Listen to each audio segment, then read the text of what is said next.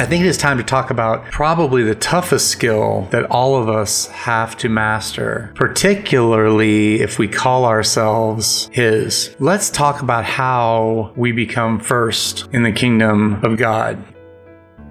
You see, if we are eagerly waiting for His kingdom, we are, in all honesty, eagerly waiting for the reward. To embrace a Christian lifestyle is to embrace difficulty. But with that difficulty, we hope for a reward, a payoff.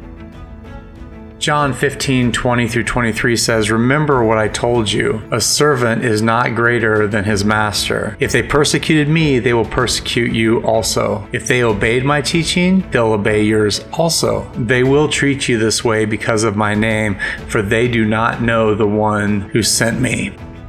See, we've decided to follow and worship the one that the world hates and rejects, and so we've chosen a really challenging path. And as believers, we have no choice but to embrace this path. If we're willing, or in truth have no choice once we know the truth of Christ, to walk this road, it is also okay to be encouraged and hope for the world to come and the promises that have been made to each of us that have chosen to walk this road. So you see, the secret to being first is to, by our own will, choose to be last. We must choose the role of servant.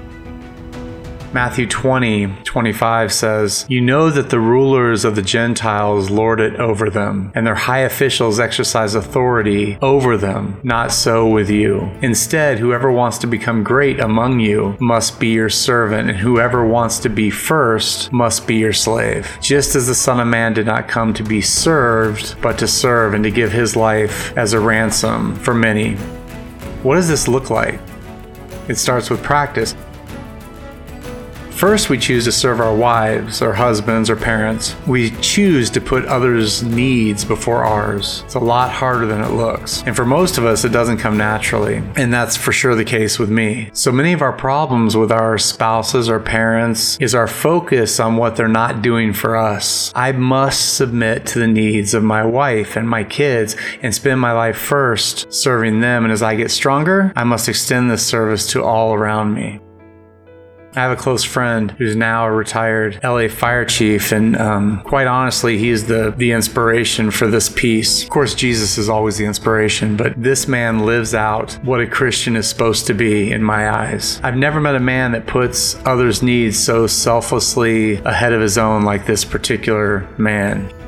He was given the gift of a special needs daughter, and with her, in the patience and love that he's shown for her and is caring for her, the late nights and the long hours and the unbelievable pressures that only a parent of a special needs child could understand, those very demands molded him and shaped him and gave him a heart that, quite frankly, I'm in awe of. He was given a wonderful believing wife who helps in this service. And he's always available to help a friend in need, a person in need. I've seen him help people with money and with a place to live. He's done menial chores, and he just serves and serves and serves.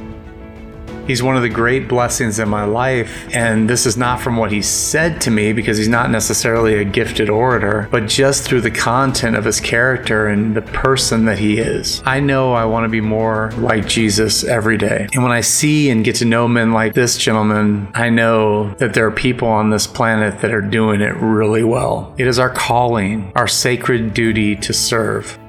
Let us all embrace a servant's heart and let each and every one of us compete at being last so that our eternal place is secured in Jesus' name. Something to reflect on. Until next time.